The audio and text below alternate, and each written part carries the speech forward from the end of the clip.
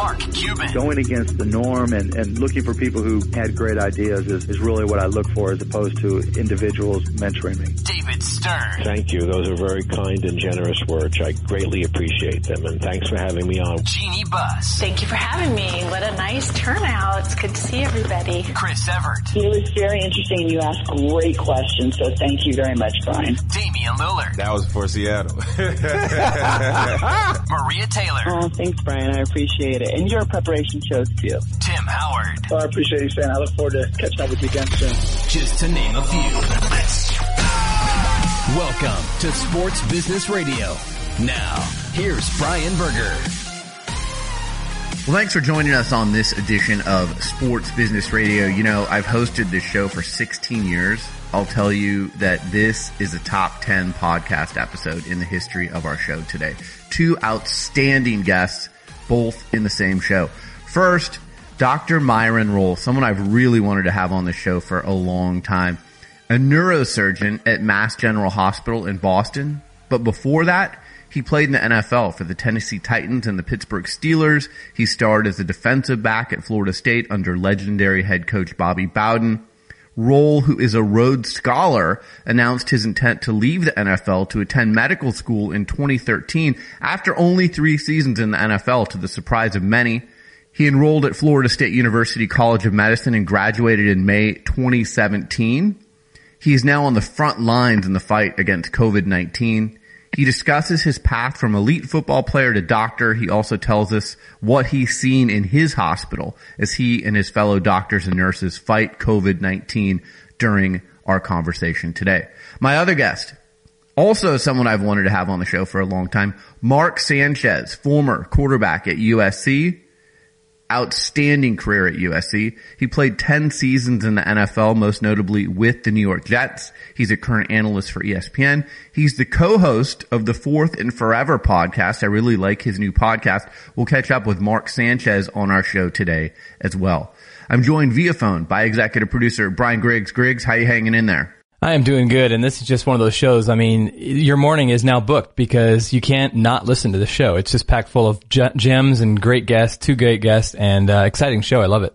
Yeah, I was really excited to talk to both of these guys, and they lived up to the hype in our conversations. I think you'll enjoy.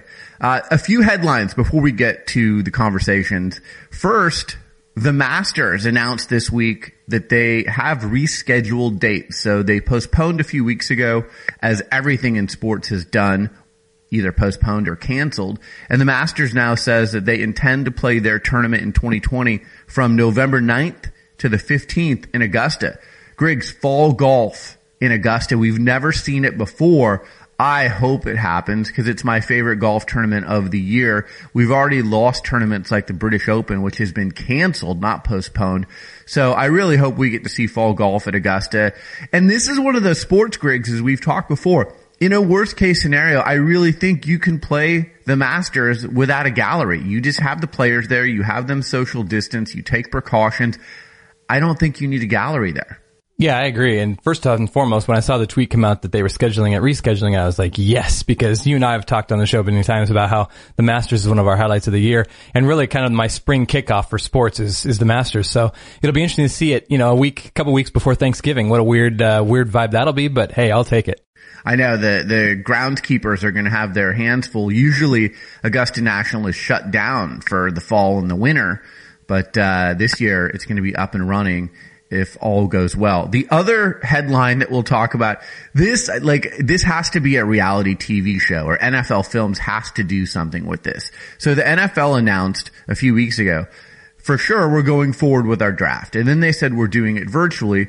Then they said this week, we're doing it virtually and everyone's conducting the draft from their homes. So you're going to have NFL GMs in their homes drafting multi-million-dollar players for their franchises. All of a sudden, Griggs, the IT departments for each of these NFL teams becomes the MVP of the team. If you have bad Wi-Fi, if your kids are upstairs and they're gaming or streaming videos and your Wi-Fi goes out when it's your pick, this is like all of our fantasy drafts that we conduct at home. home, but it's the real thing.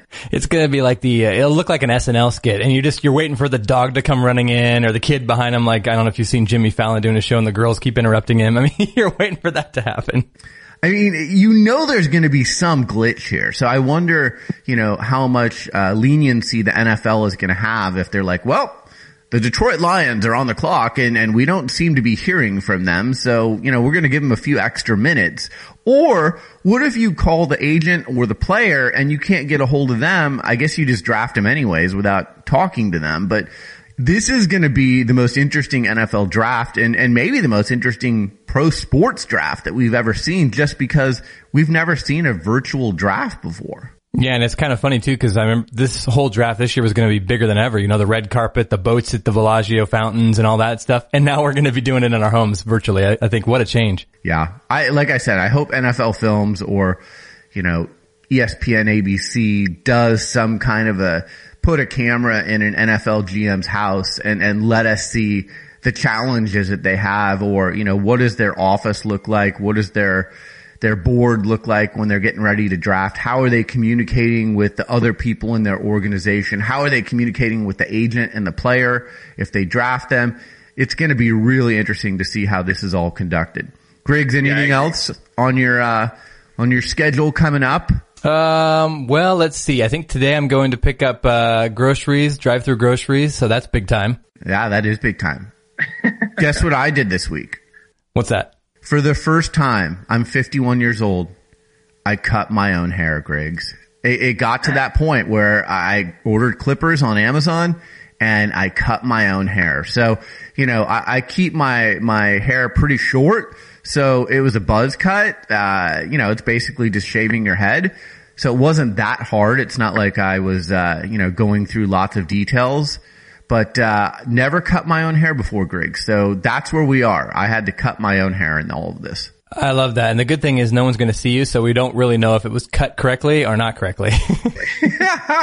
Well, I might post a picture on our Instagram page at Sports Business Radio or on Twitter at SB Radio. By the way, just real quick, the kind of great content that you get on Twitter at SB Radio, Griggs, my daughter and I brought you live ping pong from the Burger House last week, and you can go back and find that at SB Radio.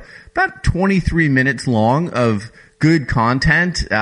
People say they want to see live sports, so my daughter played a best 2 out of 3 match, and I'll let you see who won. We actually had odds. I was a 3-1 favorite, but if there's no live sports going on right now, we feel like we need to deliver that kind of amazing content to our audience. Oh, very riveting. And you mentioned last week, too, Scotty Dog makes an appearance, so you got that, too. Yes, all kinds of great content from the Burger House. All right, coming up next, Dr. Myron Rolle, neurosurgeon at Mass General Hospital in Boston, played in the NFL. Just an amazing story, maybe one of the smartest people I've ever spoken with in my entire life. That's coming up next. You're listening to Sports Business Radio. We'll be right back.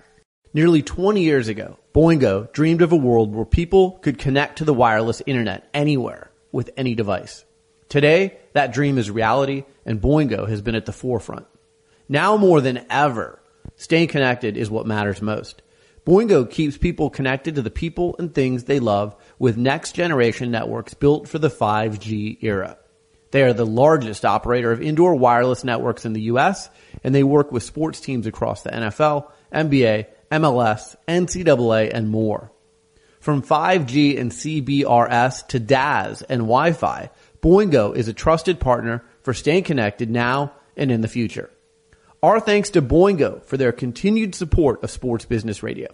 Connectivity is more important than ever, and you can learn more by visiting Boingo.com or emailing sbradio@boingo.com. That's sbradio@boingo.com. My guest is Dr. Myron Rolle. You can follow him on Twitter at Myron Rolle, and that's Roll with an E. He's a neurosurgeon at Mass General Hospital. He played for the Tennessee Titans and the Pittsburgh Steelers after starring as a defensive back at Florida State under legendary head coach Bobby Bowden. He announced his intent to leave for medical school in 2013. He enrolled at Florida State University College of Medicine, graduated in 2017. He is a Rhodes Scholar. Dr. Rolfe, thank you so much for joining us on Sports Business Radio. How are you? I'm doing well, thanks. Thanks for having me. First off, let me start by saying that you're one of the most incredible human beings I've ever had on this show. I have athletes who transition to post-career on this show all the time. I don't think I've ever had anyone on who's doing more important work that you're doing right now. So thank you so much for your fight on the front lines against COVID-19 and everything that you're doing.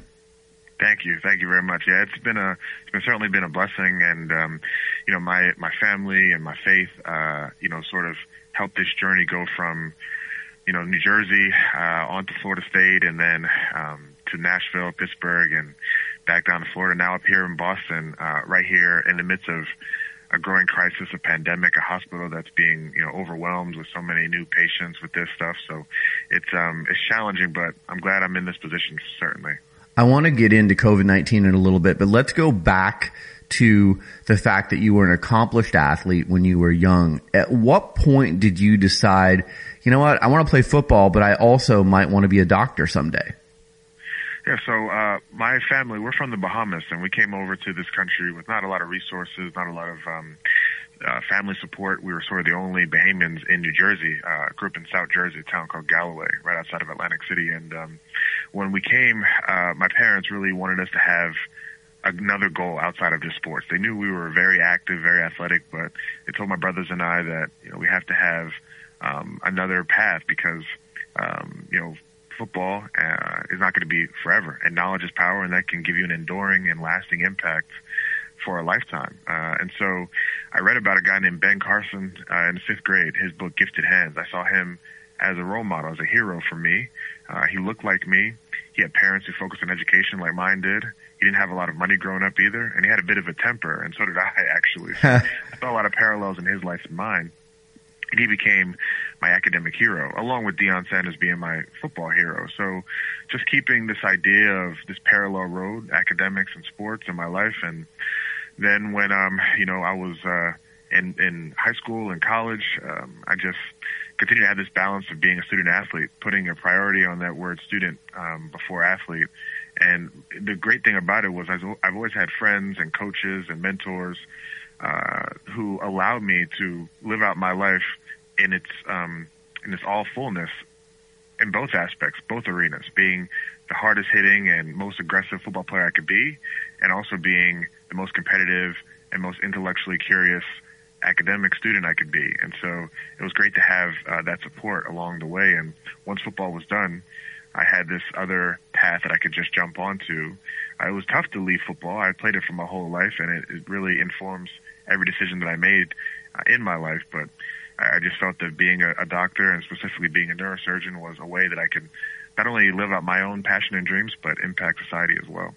Yeah, you left the NFL after only 3 seasons. What was the main reason there? Were you wanted to leave with your body intact so you could become a doctor? What was the reasoning there? Yeah, that's partially it, for certain. I have a lot of teammates who were my age when they were leaving, 26, 25, and even now, I'm 33, and they can't remember their kids' first names. They have trouble waking up. They have pain, consistent pain. They're not able to walk as well as they once were. Their value to society, their value to their own community is diminished based on the sport taking a little bit away from them. And I know it. I mean, we sign up for the sport knowing that risk is true. And for me, I knew I had greater goals, a goal to, take out brain tumors and fix, childhood hydrocephalus and spina bifida. I want to be a pediatric neurosurgeon. I'm going into that subspecialty. So I wanted that option to still be viable for me. And so if I was able to leave with enough money, frankly, to pay for medical school, with my hands, safe, and no lasting concussions or traumatic brain injury effects, I can walk out on my own volition and start this next chapter. With football, you've got a playbook. You've got to study it. You've got to know everything about it. When you're taking your medical exams, so much memorization, I can't even imagine. How has football helped prepare you to be a doctor? Yeah, so football has helped in several ways. The idea of preparation, like you mentioned, not only for exams, but also for cases and operations in the actual surgical operative suite. It's, you have to look at CT scans, you have to look at MRIs, you have to look at other scans to sort of find out and figure out your best approach and how you can be successful and optimize that whole operative experience for not only you and your team, but also, most importantly, the patient. Communicating. When you're in the operating room, you are like the quarterback, or people say quarterback. I say you're the safety of the operating room. You have to be able to talk to the nurses and scrub techs and anesthesia and the device representatives and everyone who's in the room. You have to sort of man it and coordinate it in a way so that it just runs smoothly and has a nice rhythm to it. You have to overcome adversity and challenges. I did that on a football field, playing against somebody like Tim Tebow or C.J. Spiller at Clemson, Tyrod Taylor of Virginia Tech. These great athletes who really posed a significant threat to our team, and just they were challenging to deal with. And sometimes they would put our defense in precarious situations, and you just have to match that challenge by remaining focused, staying calm, and going back to your fundamentals. And in the operating room, same thing. You get into a bleed or some sort of seizure that happens intraoperatively, and you have to know how to manage it and know how to get out. No steps 1, 2, 3, and then if those three don't work, no steps 4 and 5 and 6. And I think that's helped tremendously. And even in this COVID-19 situation, where there's so many changing dynamics and variables that we're facing every day, going back to my days as a football player and as an athlete, it really has helped, and I'm glad that I went through it for sure. You hear people in sports talk all the time about this game is pressure and this is life or death, and you're literally living that as a surgeon. To me, that's pressure, but again, I think football would help prepare you for that a little bit, right? Yes, it definitely does. There's nothing like a life or death situation in the operating room, or these outstanding medics who are out in the field and in the battlefield. These things that deal with people's life in their balance and in their hands. A split decision may change a whole course of that person's, not only their life but also their family's life. And so you have to take it very seriously. And although football wasn't as high stakes as that, you did have to deal with 80,000, 90,000 people watching you at Doak Campbell Stadium, then more watching on TV, live ESPN, prime time with Kirk Herbstreit and, calling the game from the booth, and, all the fans watching and your teams watching, and everyone's got their eyes on you when this ball goes in the air. Are you going to make a play or not? Are you going to high point it and defend that the right way, or get a pass interference call or let him score a touchdown on you? It was a lot. There was a lot of pressure for sure. And being able to just slow everything down and take a couple breaths and a couple heartbeats so that you're able to zone in and focus in on what you have to do, that certainly helped me now as a physician. What are some of the most important lessons that you learned from legendary Florida State head football coach Bobby Bowden that you use today? Well, I think Coach Bowden, first, was just a wise sage of so many important values. He would tell us a lot of times about making decisions that best benefited you and behooved you, but also lifted your teammates and other people around you. He was very much into the community effort, into service, into making sure that everyone around you was able to win as well. And don't be a deleterious sort of factor. Don't be a negative person, negative energy that really brings down the whole organization, because one can really spoil a lot. And so having that sort of mindset has stayed with me in my residency, where there's a lot of us here that come from different backgrounds, come from different walks of life, worship in different faiths. We have different family experiences. But at the end of the day, we have to work together for our neurosurgical patients in this hospital, and being able to make decisions that benefit the entire group and the collective group is something that Coach Bowden stressed, and I still use to this day. So I think that's probably the most valuable. And then he also gave us nuggets on our faith in particular, being a heavy Christian and being somebody devout. I remember when I walked into his office as a 18-year-old high school senior, he had this huge Bible on his on his desk, and I was like, wow, this thing's huge. And then he said, turn to your favorite verse, and I turned to my favorite verse, Hebrews 13:6, and he knew it, like that. And I was like, man, I didn't even prepare him for that. I mean, he was great. And so he was just a wonderful man who did a lot for the players at Florida State on and off the field, and I certainly take his lessons with me to this day. Yeah, I've heard great things about him. I've never met him, but heard great things about him. You are a Rhodes Scholar. How did you find out? And take me to that moment when you found out. What were you feeling? Yeah, so I wanted to be a Rhodes Scholar since I went to high school in Princeton. I went to this boarding school called the Hun School at Princeton. I would go over to Jadwin Gym at the university and see Bill Bradley, all of his trophies and titles and, his plaques. I mean, he was everywhere. So I read more about him and I said, man, this guy not only was a dominant basketball player, then he also won this thing called a Rhodes Scholarship. Then he went and played for the Knicks, and then he became a senator, and then he ran for president. I said, this guy's done it all. He is the epitome of a student athlete. And so when I was being recruited out of high school, I told, honestly, every university that was looking at me, Oklahoma, Miami, Michigan, Texas, all the ones that I was highly considering, that I'd like to apply for a Rhodes Scholarship one day. And, they all were like, great, that's awesome. But Florida State, they activated a plan right away when I got on campus to do it. They had me meet another Rhodes Scholar who was a junior when I was a freshman. They had me participate in these open salons, these dialogues where you can sort of just pontificate on any sort of world problem that you wanted to, volunteer around the community in Tallahassee, the Big Bend area. And then I applied for the Rhodes Scholarship my junior year, and I actually ended up winning in Birmingham, Alabama, the same time that our football team was playing University of Maryland at Maryland. So wow. Get your private plane up to Maryland, get to the game in the second quarter. We won the game big, and my teammates doused me with water, and it was a big win, not only for myself and my family, but for my university too. It's just an amazing accomplishment. I know you've only got a few minutes left. Take me inside Mass General right now. COVID-19, what are you seeing? Obviously we see all the reports on TV, but you're on the front lines. What are you seeing? Do you have enough equipment? Do you have enough ventilators, PPE? What's going on?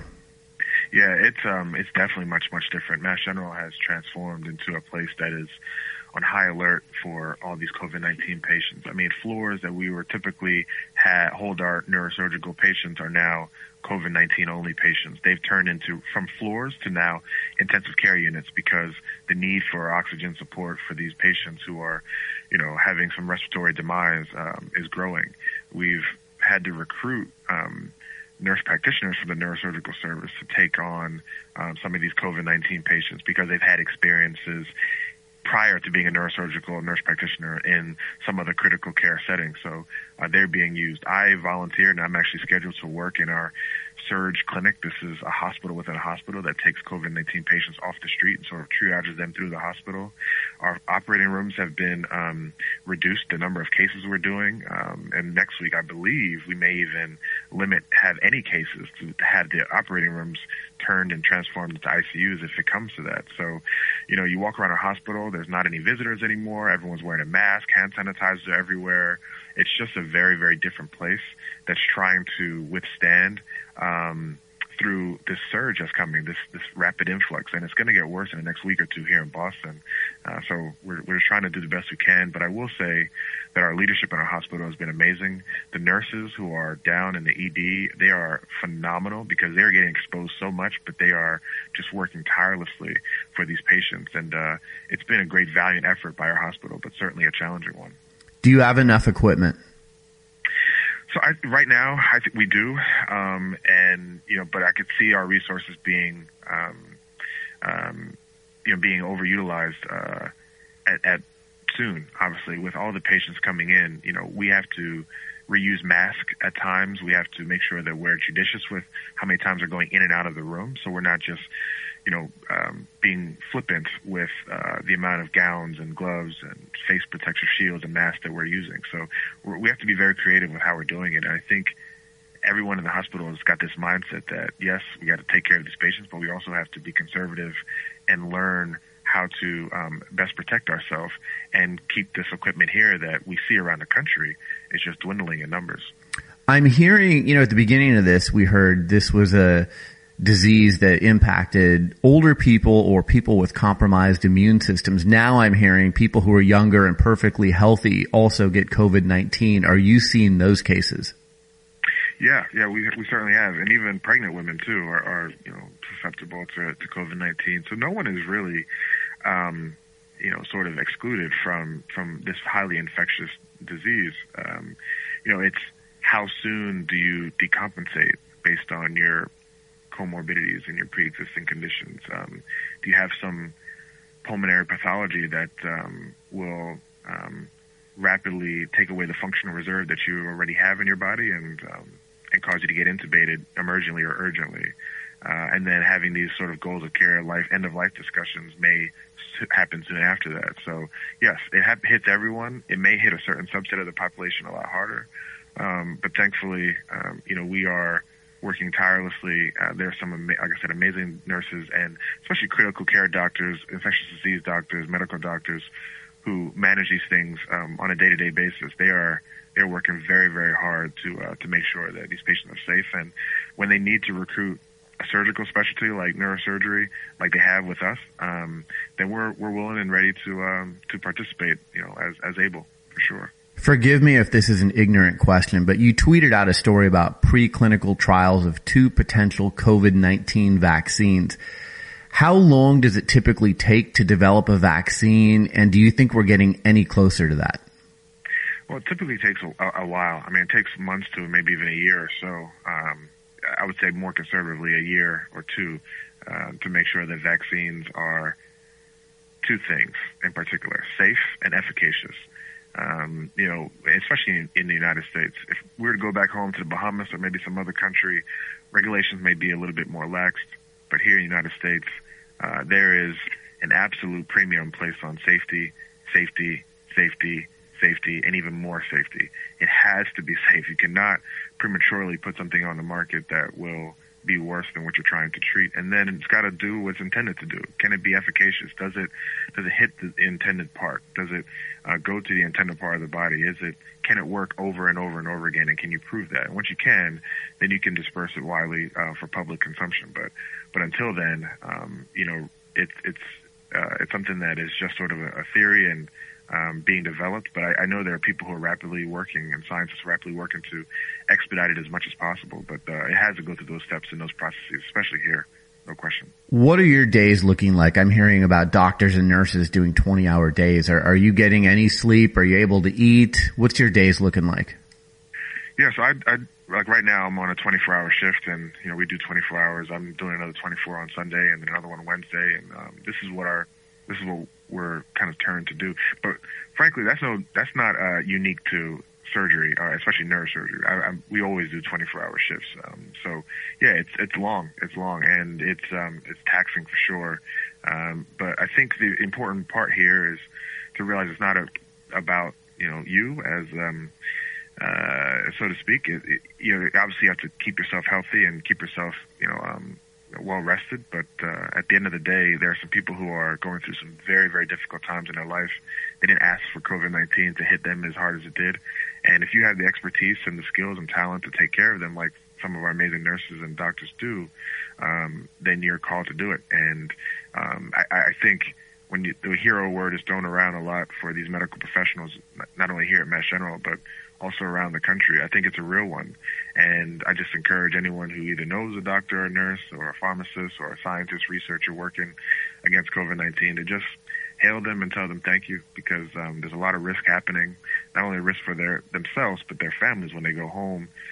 They could potentially infect or spread the infection. So it's challenging for all of us, but I'm optimistic that we can get through, certainly. Well, like I said at the beginning of the interview, thank you so much for everything that you're doing. Last question, you mentioned earlier in the interview, Dr. Ben Carson, your academic hero, Deion Sanders, your sports hero. Have you met both of them or either of them? Yes, I have. So good. Dr. Carson, I met him, I met him at Silver Springs, Maryland. Went to church with him and developed a relationship with him. He actually wrote me a letter of recommendation for my neurosurgery residency. And then Prime, he's a Florida State guy, so when he would come around FSU, I'd see him. And so yeah, those guys, it was surreal to see them. And I also met Bill Bradley at one point too, so I had to tell him how he got me thinking about the Rhodes Scholarship. So it's been great to see these giants and shake their hands. Well, let me tell you what, you're a giant, you're a hero to many people. Like I said at the beginning of this interview, you're just an amazing person. There's just those people on earth that are amazing people, and you're one of them. I've wanted to talk to you for a long time, ever since I heard about your story in 2013. Dr. Myron Rolle, you can follow him on Twitter at Myron Rolle, and that's Roll with an E. Thank you so much for everything that you do, and please be safe. Thank you so much. I appreciate it. Thank you for having me. You're listening to Sports Business Radio. We'll be right back. If you're working from home now like I am, you still need to look professional. Many of us are doing Zoom conferences or FaceTime calls with business associates. That's why I turn to my Mizzen and Main dress shirts. I need to look good from the waist up, but I also want to be comfortable. Mizzen and Main is like athletic wear disguised as a dress shirt, making them great for comfort while working from home. It's a shirt that has worked for thousands of customers, including hundreds of professional athletes like J.J. Watt and Phil Mickelson. Head on over to mizzenandmain.com and use promo code SBR to get $10 off your dress shirt. That's mizzenandmain.com, code SBR. Guess what? Mizzen and Main also makes super comfortable wrinkle-free pants and shorts, so you can check those out as well. Head on over to mizzenandmain.com, use promo code SBR to get $10 off your next purchase. That's mizzenandmain.com, code SBR. My guest is Mark Sanchez. He is the former star quarterback at USC. He played 10 seasons in the NFL with the New York Jets, the Philadelphia Eagles, Dallas Cowboys, Chicago Bears, and Washington Redskins. He's a current analyst for ESPN. He's the co-host of the Fourth and Forever podcast. You can follow him on Twitter and Instagram, or he's a fun follow at Mark_Sanchez. Mark, thanks for joining me on Sports Business Radio. How are you? Oh, I'm so good, man. Thanks for having me and taking the time. This is great. Yeah. So I love following you on social media. The video that you posted this week of you and your son playing Michael Jackson's Beat It on guitar. That's pretty good. How long have you been playing guitar? Let's see. Probably, I think I took a class. Yeah, Mr. Elch, the band teacher at Mission Viejo High School, taught a guitar class, and I chose it for one of my electives. And, my dad was like, all right, cool, but where are you going to get the instrument? I'm like, well, we need to go buy a guitar, we need to go do this. He said, this sounds pretty expensive.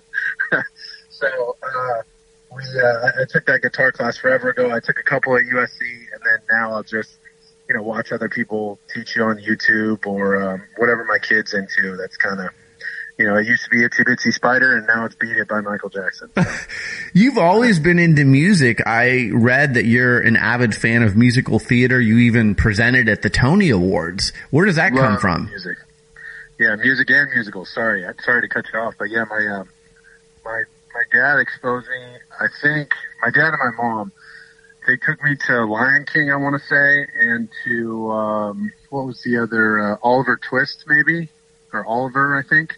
Were the first two Broadway shows, and then my first concert, I think I was like 12 years old. I went to a Jimmy Buffett concert, and that place was just insane. RVs with like fins on them, and people brought, sand and put it in the parking lot and made an entire beach. And this was in Anaheim, California, so it was pretty wild. So ever since then, I guess I love music, I love theater, and I really, really started to appreciate how much work they put in to their craft, and it paralleled me as an NFL player, as a professional athlete, because they put in 7-8 shows a week, and they're constantly taking care of their bodies and, getting massages, and they can only drink and eat certain things because they need their voice, they need to project, they need to be healthy, they need to get their sleep.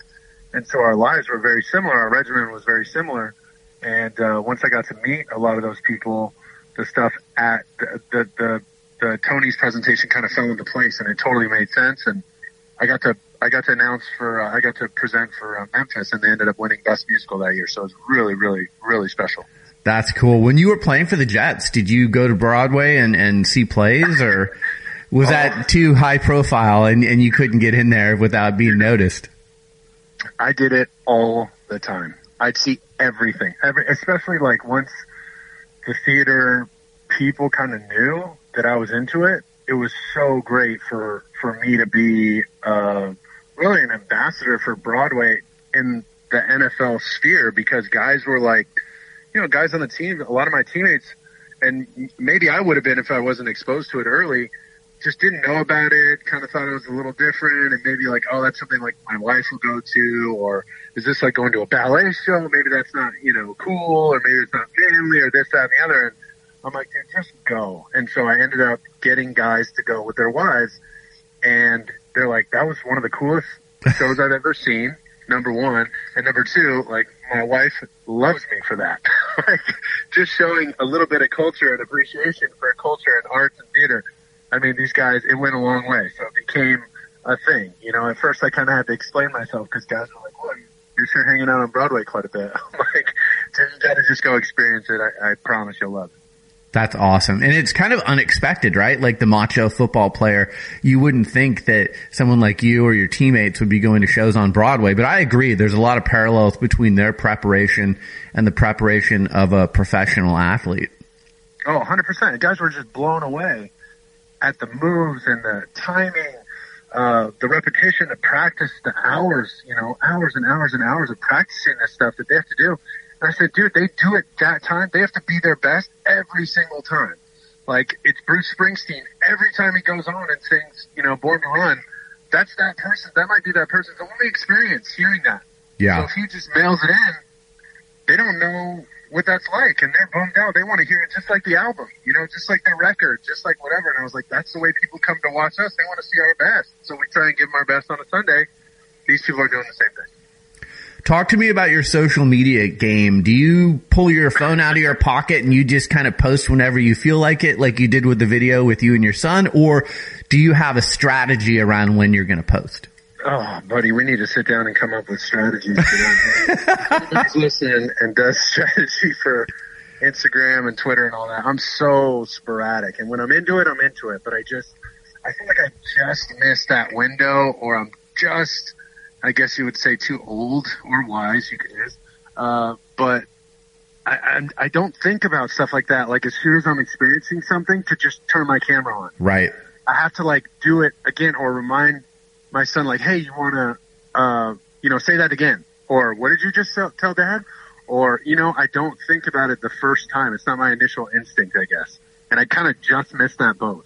But when we're doing the podcast, it's easy because you're constantly creating content, you know, on a weekly basis or whatever, and you can spread out that content over time. So it doesn't feel like you're just always on your phone and always, you know, because there's a fine line between sharing what you're doing and then just, you know, totally suffocating under this, like, need to share. Right. If that makes sense. You're just like, dude, what am I doing?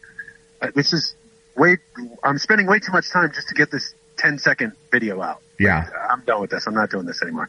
So I kind of go through those back and forth. But I think with a better strategy, I think I'd reach more people. It's just, every time I think about it, I do it. It's never, like, you know, the first thing on my mind, though. No, I get it, but I like it. I like what you post and, you know, certainly the clips from your podcast. So let's talk about your podcast, the Fourth and Forever podcast. You've got a co-host on that, Adam Ray. He's a comedian. You guys have a good chemistry. How did you get to know Adam? So I saw him in a comedy show. It was either the Comedy Store. I want to say it was the Comedy Store in Hollywood. And he was sandwiched in between, I want to say, Joey Diaz, Bill Burr, who did Malibu's Most Wanted, Jamie Kennedy? I think right? So, yeah. Him, who else was in the lineup? There were like two other huge names in comedy. And then Adam Ray. And I had talked to the people at Showtime and Malka who were helping with the podcast and support the podcast and produce it. And they said, you know, this is the guy. Like, we want you to check him out, see if you like him, see if you think he's funny. And I'd watched a bunch of stuff online, and I'm like, dude, this is a serious lineup. Like, I know who these other comics are, and I'm not like a big comedy guy, but I know these guys, and he's right in the middle. So if there's a lull, you know, I'll know where it came from, kind of thing. This will kind of test his mettle. Right. And if anything, he was one of the brightest spots in the show, in the entire lineup. He just had that place rocking. It was so impressive, and he's so good at working the crowd. I think that's his best trait. Is, you know, a lot of people have their own stick. They go into character. They do this, that, and the other. And he could do everything really well, but he does that the best. When people give answers and he just crushes people, just undresses them in front of everybody, but he does it in a way that's so playful and relatable and keeps it light, keeps it fun, keeps it moving. He was so impressive. And then once I got to talk to him, he is the hugest football fan and wants the insider knowledge, wants to know why certain plays work the way they do, why they don't, why trades happen, why they don't, why coaches move here, what does that really mean in a press conference when a coach says this or that or whatever. And so when I can take him behind the curtain and explain some of those things to him, that's where like the soul of our podcast lives. That's kind of the ethos of the podcast. No, I like it. And like I said, you guys have a good chemistry.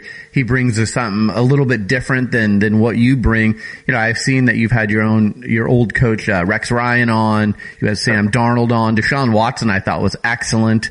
Is there a guest, you know, as you start your podcast, you're in the early stages, is there someone who's on your bucket list? You're like, I gotta get that person on my podcast.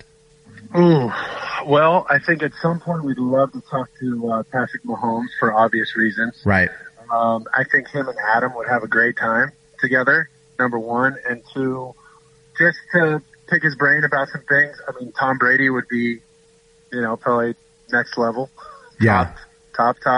In comedy, though, you know, I think somebody like Adam Sandler, David Spade, those kind of guys, because I know we wanted to get some of those people on and get their take on certain teams, you know, especially when the Jets come back and start winning again, hopefully here soon, with my man Sam Darnold. I know Adam Sandler is a huge Jets fan because we interacted when I was there in New York. And so to have him on when they go on a big run would be really cool. That's something I thought about quite a bit. So my fingers are crossed for those guys. At what point during your football career did you start thinking post-career? Because, you know, you've moved into broadcasting and podcasting. Was it earlier in your career that you knew that you wanted to make that transition, or was it not until later in your career that you knew that's what you wanted to do? To be completely candid, I would say way late and way too late. You know, it was off season going into the year. I went to DC with the Redskins and, you know, was thinking about doing the broadcasting boot camp, thought maybe I'll go into coaching. You know, I have my son and I'm co-parenting my son now. He's 3. So he goes back and forth, between his mom's house and mine. And so, you know, if I leave for, you know, 6 to 9 months just coaching, that's a lifestyle you have to buy into and completely accept. And so I just didn't know if that was really going to be the route for me. Not with my situation at home, because I love being around DJ. As you can tell, we have a blast together. Yeah. And I once you sign up to coach, like that becomes your life, and then those coaches' families become your family, and you integrate your family to them. But that would be, I don't get to control necessarily where I'm going to coach, just like where you're going to play. You move around sometimes. And so I thought, I don't know if that's what I really want to subject myself to, and the way I'm going to raise my son, I don't know if I want to be present. So what can I do around the game? And that was more of the broadcasting angle. And so I signed up for the broadcasting boot camp that the NFL provides, which honestly, not just to learn, to get repetitions of, you know, the little microphone in your ear and having somebody talk to you while you give an answer, or, you know, understand what it takes to set up a podcast or a radio broadcast or whatever. It's meeting the other guys, and I just wish I would have done that sooner while I was playing, because the media gets this stigma of like trying to uncover all these stories and out, you know, information that you don't want out and all this kind of stuff. And that's really not their goal. I mean, there are certain people that do that and they give the media a bad name, but that's not the overall goal. The overall goal is the story and the person behind the story. That's what people want. And so that's what they teach you at this broadcasting boot camp. So I would recommend it. I wish I would have done it after my rookie year or second year. I recommend it to all the players in the league now. And it stinks with this COVID-19 thing going on because they can't do it. But it's a real blast. And I learned quite a bit from that experience. And I'm glad I did it. I interacted with a lot of players, learned a lot about the business side of it, and then decided, I think you get a chance to call games. You get a chance to work in studio, and it ended up working out where I could be in studio with ESPN and ABC, and it's been an absolute blast, and I've learned quite a bit. Who were some of the people that showed you the ropes with broadcasting? Let's see. So Jerry Madelon was a talent coach for ESPN for a long time, and he was at the broadcasting boot camp. James Brown from Inside the NFL. He's great. CBS. Oh, man. Such a nice guy, isn't he? He's like the nicest guy ever. See, that's every time you bring his name up, that's what everybody says. And I was so impressed with him. And one of my favorite stories about him is he's talking to players, every person he talks to, he's just always on. You know, you think, and it's not like a disingenuous like he's always on camera. Because there's people like that, and you just get rubbed the wrong way, and you're like, all right, dude, like turn it off. Let's just be normal humans. He's a normal human, and he really is genuine about everything he's doing. He cares about people. He loves asking people questions. He loves imparting knowledge on people from his experiences, good and bad. He was so open and transparent in that broadcasting boot camp. I think people were amazed at the story of where he's come from, what he's overcome, and I was just so impressed with him. And then I see him in the airport, and he doesn't even know I'm looking at him or near him. And he's talking to these two little ladies, helping them with their ticket, find their gate. And it's like he's on camera. You would think he's being followed around by a camera crew at all times, but it's so genuine, and you just love that. I really, really appreciated him and his knowledge and how open he was. I mean, immediately just gave me his number. Hey, call me anytime. If you got any questions, if you're in a jam, just let me know. Let's talk. I'd love to help you. And it was so awesome. And then I got lucky enough to be with Greenberg at ESPN, who's, I mean, a huge name in sports media, and then Mike Greenberg, Greeny, and then Kevin Nagandi and Jonathan Vilma. I don't know if I could have been with a better crew, because Vilma just brings such a different perspective, a defensive perspective. It makes it so fun to go back and forth with him when we watch games and really analyze how we watch it. The lens we're viewing it through, whether it's offense or defense, is so different. And so that's fun to go back and forth, and I think we found a good rhythm. And then Kevin Nagandi, I mean, dude's been doing it for so long and one of the faces of ESPN. And he's, by the end of the year, we're in, December, getting ready for bowl season and stuff. I think the last 5-6 weeks I would fly out to Bristol. I would just stay at his house with his wife and his 3 kids. I met his mom and dad.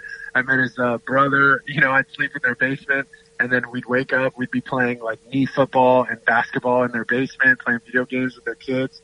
And then we'd go into work. Oh my God. What a setup. His kids were probably like, look who dad brought home from work. It was, especially because I played in Philly.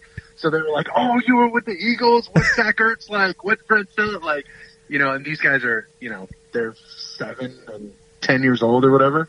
And so they know everybody who's ever played immediately. Did you play with Brian Dawkins? I was like, no, I didn't play with Brian Dawkins. What about Donovan McNabb? And I said, no, I didn't play with Donovan McNabb. So, they think you're older than you really are. Oh, dude, it's so funny. Yeah, no, I had to remind him I'm not that old. No, that's really cool. I think you do a really good job, because the role of an analyst is to take us next level. Like, I've never played NFL quarterback, obviously, and for us to be able to hear from you, like, here's the defense and here's how it's lining up, and here's the offense, and here's what we're trying to do. Like, I think you do a really good job of taking the viewer inside the game and showing us either what's coming or why they're running a certain scheme or play. And it's important, because it's hard to forget that people don't have all your same experiences. Right. And it's easy to just assume they do. To assume that, oh yeah, this guy's changing the play. And of course he's flipping at the other side. Look at where the safety's standing. And people are like, wait, either, there's different levels of, wait, what's the safety? Or 2, what do you mean? Why is he landing up there? What's this mean? And so when you just explain something briefly and as simply as you can to somebody like Adam, who is really the viewer who gets to sit in on the conversation, it's, defense is a gap responsibility. So everybody has a specific gap. Every space between each player is a gap. Somebody's responsible for that gap. So anytime a run goes like really far, somebody blew it. And you'll probably hear the coach say, we need to be more disciplined in our gap responsibilities. That's the reason, because somebody got blocked, somebody on offense did the right thing and won their one-on-one battle and allowed the running back to run through an open gap. That's how the game works. And I see it so quickly because I've done it forever. Just the same way somebody analyzing the stock market on Wall Street knows exactly what every, peak and valley means in every graph. That's what they do. So it's fun to do that and almost coach it to Adam and the viewer and give them a look at what's really going on and why plays work or don't work. All right, I know we only have a few minutes left. I want to talk some football with you. True or false, your first pass in high school as a sophomore, 55-yard touchdown. True? That is true with an asterisk, because that was my first varsity pass. Okay. So that was the first time I stood up on the varsity team. Gosh, now I'm blanking on. It wasn't Esperanza. I forgot who we were playing, but we were at Cal State Fullerton at the college there, and it was like a 3rd and 15 to start the fourth quarter, and they asked me to go in right when we were switching sides of the field. So like Sanchez ran, and I was like, what? Like warm up, I was like, it's 3rd and 15. Why don't we just wait till next drive? No, you know. And so I threw it to Bobby Withorn, who scored a 55-yard touchdown on double smash special with the play. So you set a pretty high bar with the first play. Yeah, it was. Somebody brought in the newspaper clipping, like that next Monday or whatever, the day after the game, and it was so funny. We had one of these.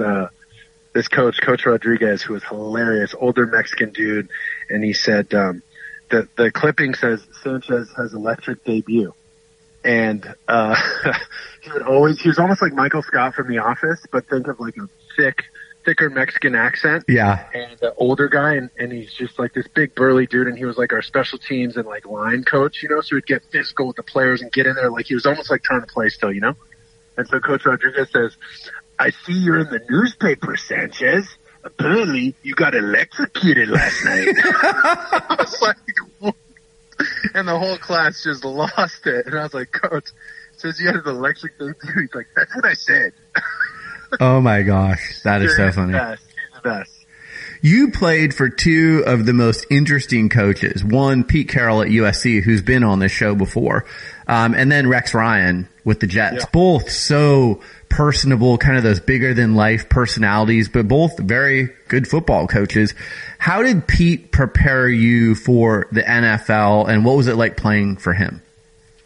Man, he was, my favorite story about Pete, to encapsulate his whole personality, is when we were in the Rose Bowl in 2009. I think it was like we're playing against Penn State. It's a 3rd down, and a crucial 3rd down right before we kind of blow the doors off the thing and run away with the game. But it was like that pivotal point where you could feel the momentum kind of switching back and forth, and it was, you know, the next team to kind of make a statement would.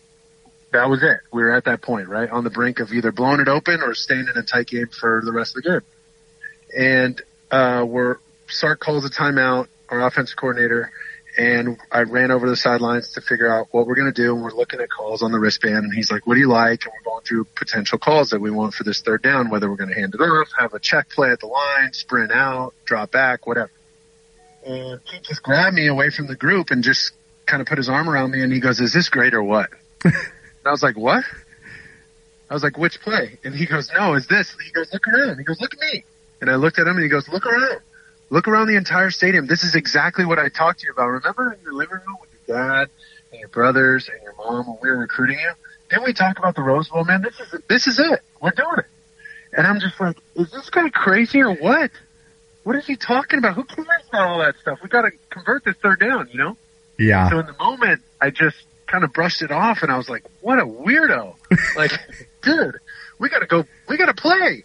Forget all this other stuff. Forget all these other people. And now, being so far removed from it, appreciating that moment, maybe more than any other moment in my sports career, of understanding where you're at, taking a second to soak it all in, appreciate where you are, where you're going, but where you come from, and what's giving you the opportunity to get there, and the people who've helped you along the way. And it was so Pete Carroll. It was so Pete, and I just truly appreciate him, our friendship, and his mentorship.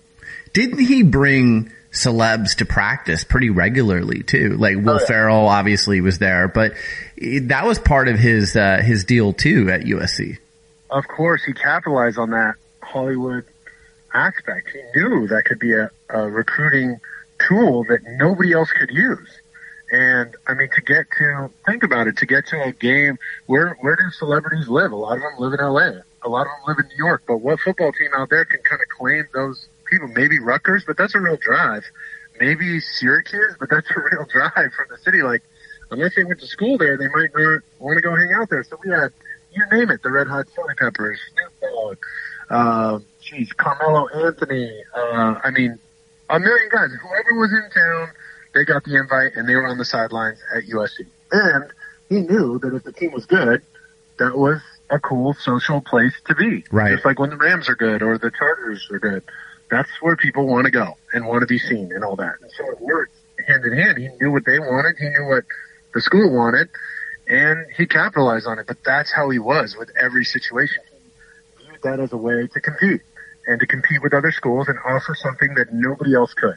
You come here, this is what happens. And nobody else can give you that. So that was part of his shtick as a recruiter. And it was brilliant.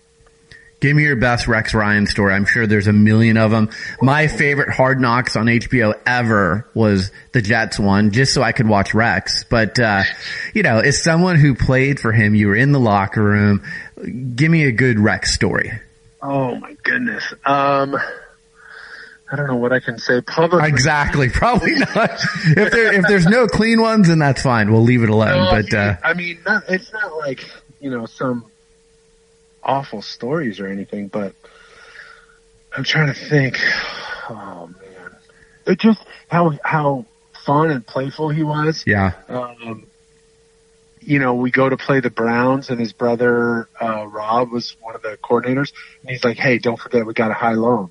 And I'm like, high-low him? Like, block? Like, he's like, oh, yeah, baby. And I was like, what are you talking about? He's like, you just go kneel behind him, and I'll go knock him over. Tabletop his ass. So, as soon as we're about, Rex is like right in front of him, and he's kind of giving me the signal with his eyes. And this is in pregame, and I'm like walking over, kind of waltzing, moseying, and finally getting position to like tabletop. And it was like Rob knew exactly, and he's just like, he was talking to him for a couple seconds, and then immediately just kind of like jumped in place and was just like, what's going on? Like, I know you're planning some BS. What's going on, Rex? And these guys, one, they sound exactly the same, so it sounds like they're talking to like Rex is talking to himself, and they look the same other than their hair. Right. So it's really strange, like when he had conference calls and they were on the phone together. It's really weird. But, I mean, Rob just knew right away that we were going to try and prank him. Like, that's the way Rex is. So he immediately, like, jumps out of the way and tries to knock me down while I'm already on the floor. That's very funny. Like, pre-game, it looks like we're just messing around. But that's who Rex was. And he's such a loyal dog. Like, he's one of those dudes that's just like, if for some reason, if the stadium was closed for the game, it's just like, all right, well, let's just decide in the parking lot. Either we fist fight or play on the pavement. Like, whatever. Let's go. Yeah. That's just who he is. That's cool. And look at you guys are both broadcasters now. Exactly. Funny how things work out. Exactly. A few other things. NCAA football. Should players be paid? I mean, I know this is such a wide open topic, and we see the name and likeness is probably going to come into effect pretty soon, but you're someone, there were a lot of Mark Sanchez jerseys sold at USC, and if you had had the ability to capitalize on your name, image, and likeness at USC, you probably would have made a good amount of money while you were in college. Where do you stand on that? It really is an interesting question, because to be totally honest, I didn't even think about it when I was in school. I really didn't. It never even crossed my mind, because I was under the impression like you go to school and you get this free education, you get your room and board paid for, and you play ball, and that's kind of what you get. That's the trade-off. And sure, there's an argument for that, but there's also an argument, like you said, for this name, image, and likeness. There's people making a lot of money off of Matt Leinart, Mark Sanchez, Carson Palmer, all these guys who have played at USC. Reggie Bush. And they make a ton of money off of their basically merchandise, image, name, and likeness. So I totally understand that argument, and I also understand that people don't necessarily value the education as comparable, and that's somebody's prerogative, whether you do or don't. I don't know whether I do or don't. I'm thankful to have graduated from USC, and it really has opened a lot of doors for me. So I think it's important for these guys to get their education. But at the same time, if these guys are leaving early to play ball, it'd be nice to have something in the bank to kind of support them if they ever do come back to school or whatever it is. So I understand that. And then the other argument is, if I'm, sure, if you're me and you can make all this money as the star quarterback of a premier university, there's only a handful of people in the country who get to do that, and I'm very blessed to have done it. But what if you're the Olympic, silver medalist swimmer, and you don't have, a million people on social media following you and stuff like that, but you got a few, and you want to do a summer camp, and you want to teach kids how to swim. You can't say like, hey, I'm so-and-so from USC swim team. I won this medal. Here's the flyer on my Instagram. I put it on people's cars in the parking lot near the local pool and say, hey, I'm doing this camp. You can, for $20, bring your kids and I'll teach them how to swim. I don't see anything wrong with that, but as soon as you start doing that, now you've opened up this Pandora's box of once the name, image, and likeness is there, I mean, it's no longer a non-professional sport. It's no longer a collegiate athlete. You're a pro, basically, because you're getting paid to play in essence, right? So it just kind of eliminates what's been the norm for very long, whether that norm is right, legal, or wrong, or illegal. You see what I'm saying? So where do I stand? I don't know. I don't think you can deny that swimmer that right to do that, whether it's swimming, soccer, football, baseball, basketball, any sport. I have a hard time saying, no, you can't do that. Yeah. But like I said, once you do that, it's on, and it totally changes the landscape. Yeah. I think we're headed in that direction, but we'll see. Oh, no doubt. This is just, once that passes, it already has, right? I'm pretty sure. So once that's happened, that's the tip of the iceberg, and it is a very slippery slope. Like the doors are going to get blown off there soon. All right. We'll end on this. NFL draft is coming up. NFL's proceeding with the draft. They're going to do it virtually. This is the weirdest time in my lifetime. And as someone who has played elite pro football, how do you prepare for the draft? How do you prepare for getting ready for a season where you might not have very much time for OTAs, training camp? It might be a short preseason, and if you're trying to fit in the season, you're just getting right to the regular season games. How do you, if you were advising someone who came to you and said, Mark, what do I do? What would you tell them?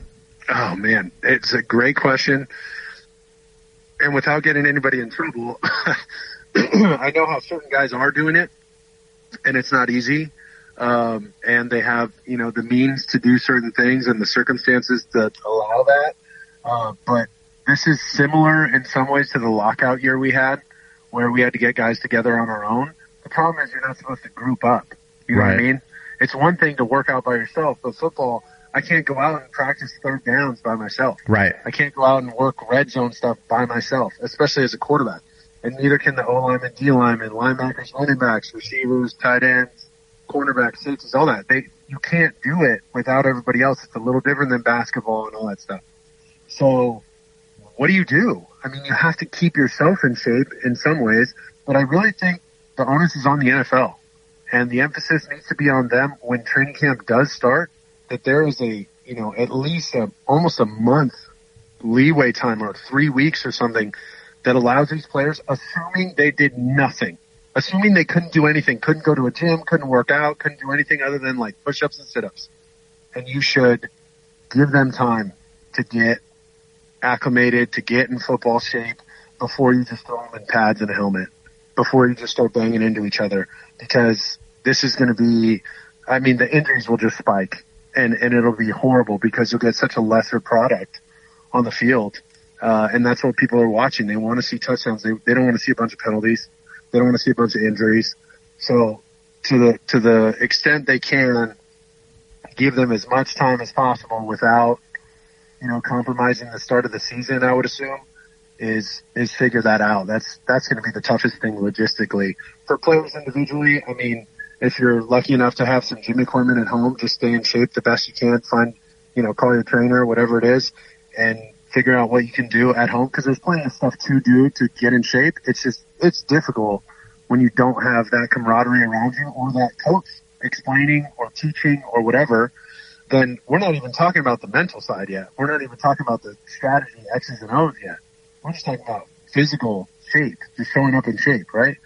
So the advantage will go to the teams that have somebody in place that's been in the same system, that don't have as much turnover, right?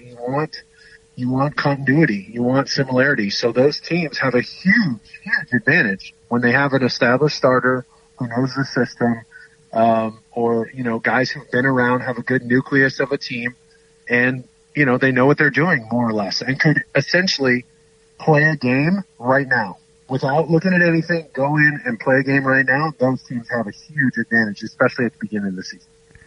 Mark Sanchez, you can find him on ESPN. He is the co-host of the Fourth and Forever podcast. You can follow him on Twitter and Instagram at Mark_Sanchez. Mark, I've wanted to do this for a long time. You didn't disappoint. I really appreciate you taking the time, and stay safe during these weird times right now. Yes, sir. You do the same. Thanks for having me. You're listening to Sports Business Radio. We'll be right back. Open Doors helps athletes share content on social. Founded in 2012 by two former Nebraska football players, Open Doors has become the world's leading athlete marketing platform. More than 6,000 athletes around the world use Open Doors to receive content from partners and publish to their personal social channels like Twitter, Facebook, and Instagram, all with one click. Open Doors makes it easier than ever before for brands, including sponsors and licensees and properties, to push approved content through the players' social channels. Leading sports organizations like the PGA Tour, NFL Players Association, Major League Baseball Players Association, the LPGA, and dozens of professional and collegiate sports teams use the platform to send video highlights, photos, GIFs, and more to athletes. The publishing process is very easy and convenient. Once registered, athletes receive a text message when their team, league, or brand partner has content for them to share on social media. The athlete simply reviews the content and hits approve. Open Doors does the rest. If you're an athlete, start using Open Doors as a tool today to build your personal brand and maximize your value on social media. If you're a brand trying to connect with athletes who you thought you'd never be able to gain access to on your own, Open Doors is your solution. Open Doors makes athletes more accessible to the people who support them. Visit opendoors.com or follow them on social media at Open Doors. Well, that's it for this edition of Sports Business Radio. Thanks for tuning in. Thanks to our show staff, Brian Griggs and Josh Blank. Thanks to our friends at Boingo Wireless for powering our Sports Business Radio Roadshow. Follow them online at boingo.com or on Twitter at Boingo. For Brian Griggs, I'm Brian Berger. Have a great week, and we'll talk to you soon right here on Sports Business Radio. This and every SBR podcast is available on Apple Podcasts, Spotify, Stitcher, and your favorite listening app. Follow Sports Business Radio on Facebook, Twitter at SB Radio, Instagram at Sports Business Radio, and online at sportsbusinessradio.com.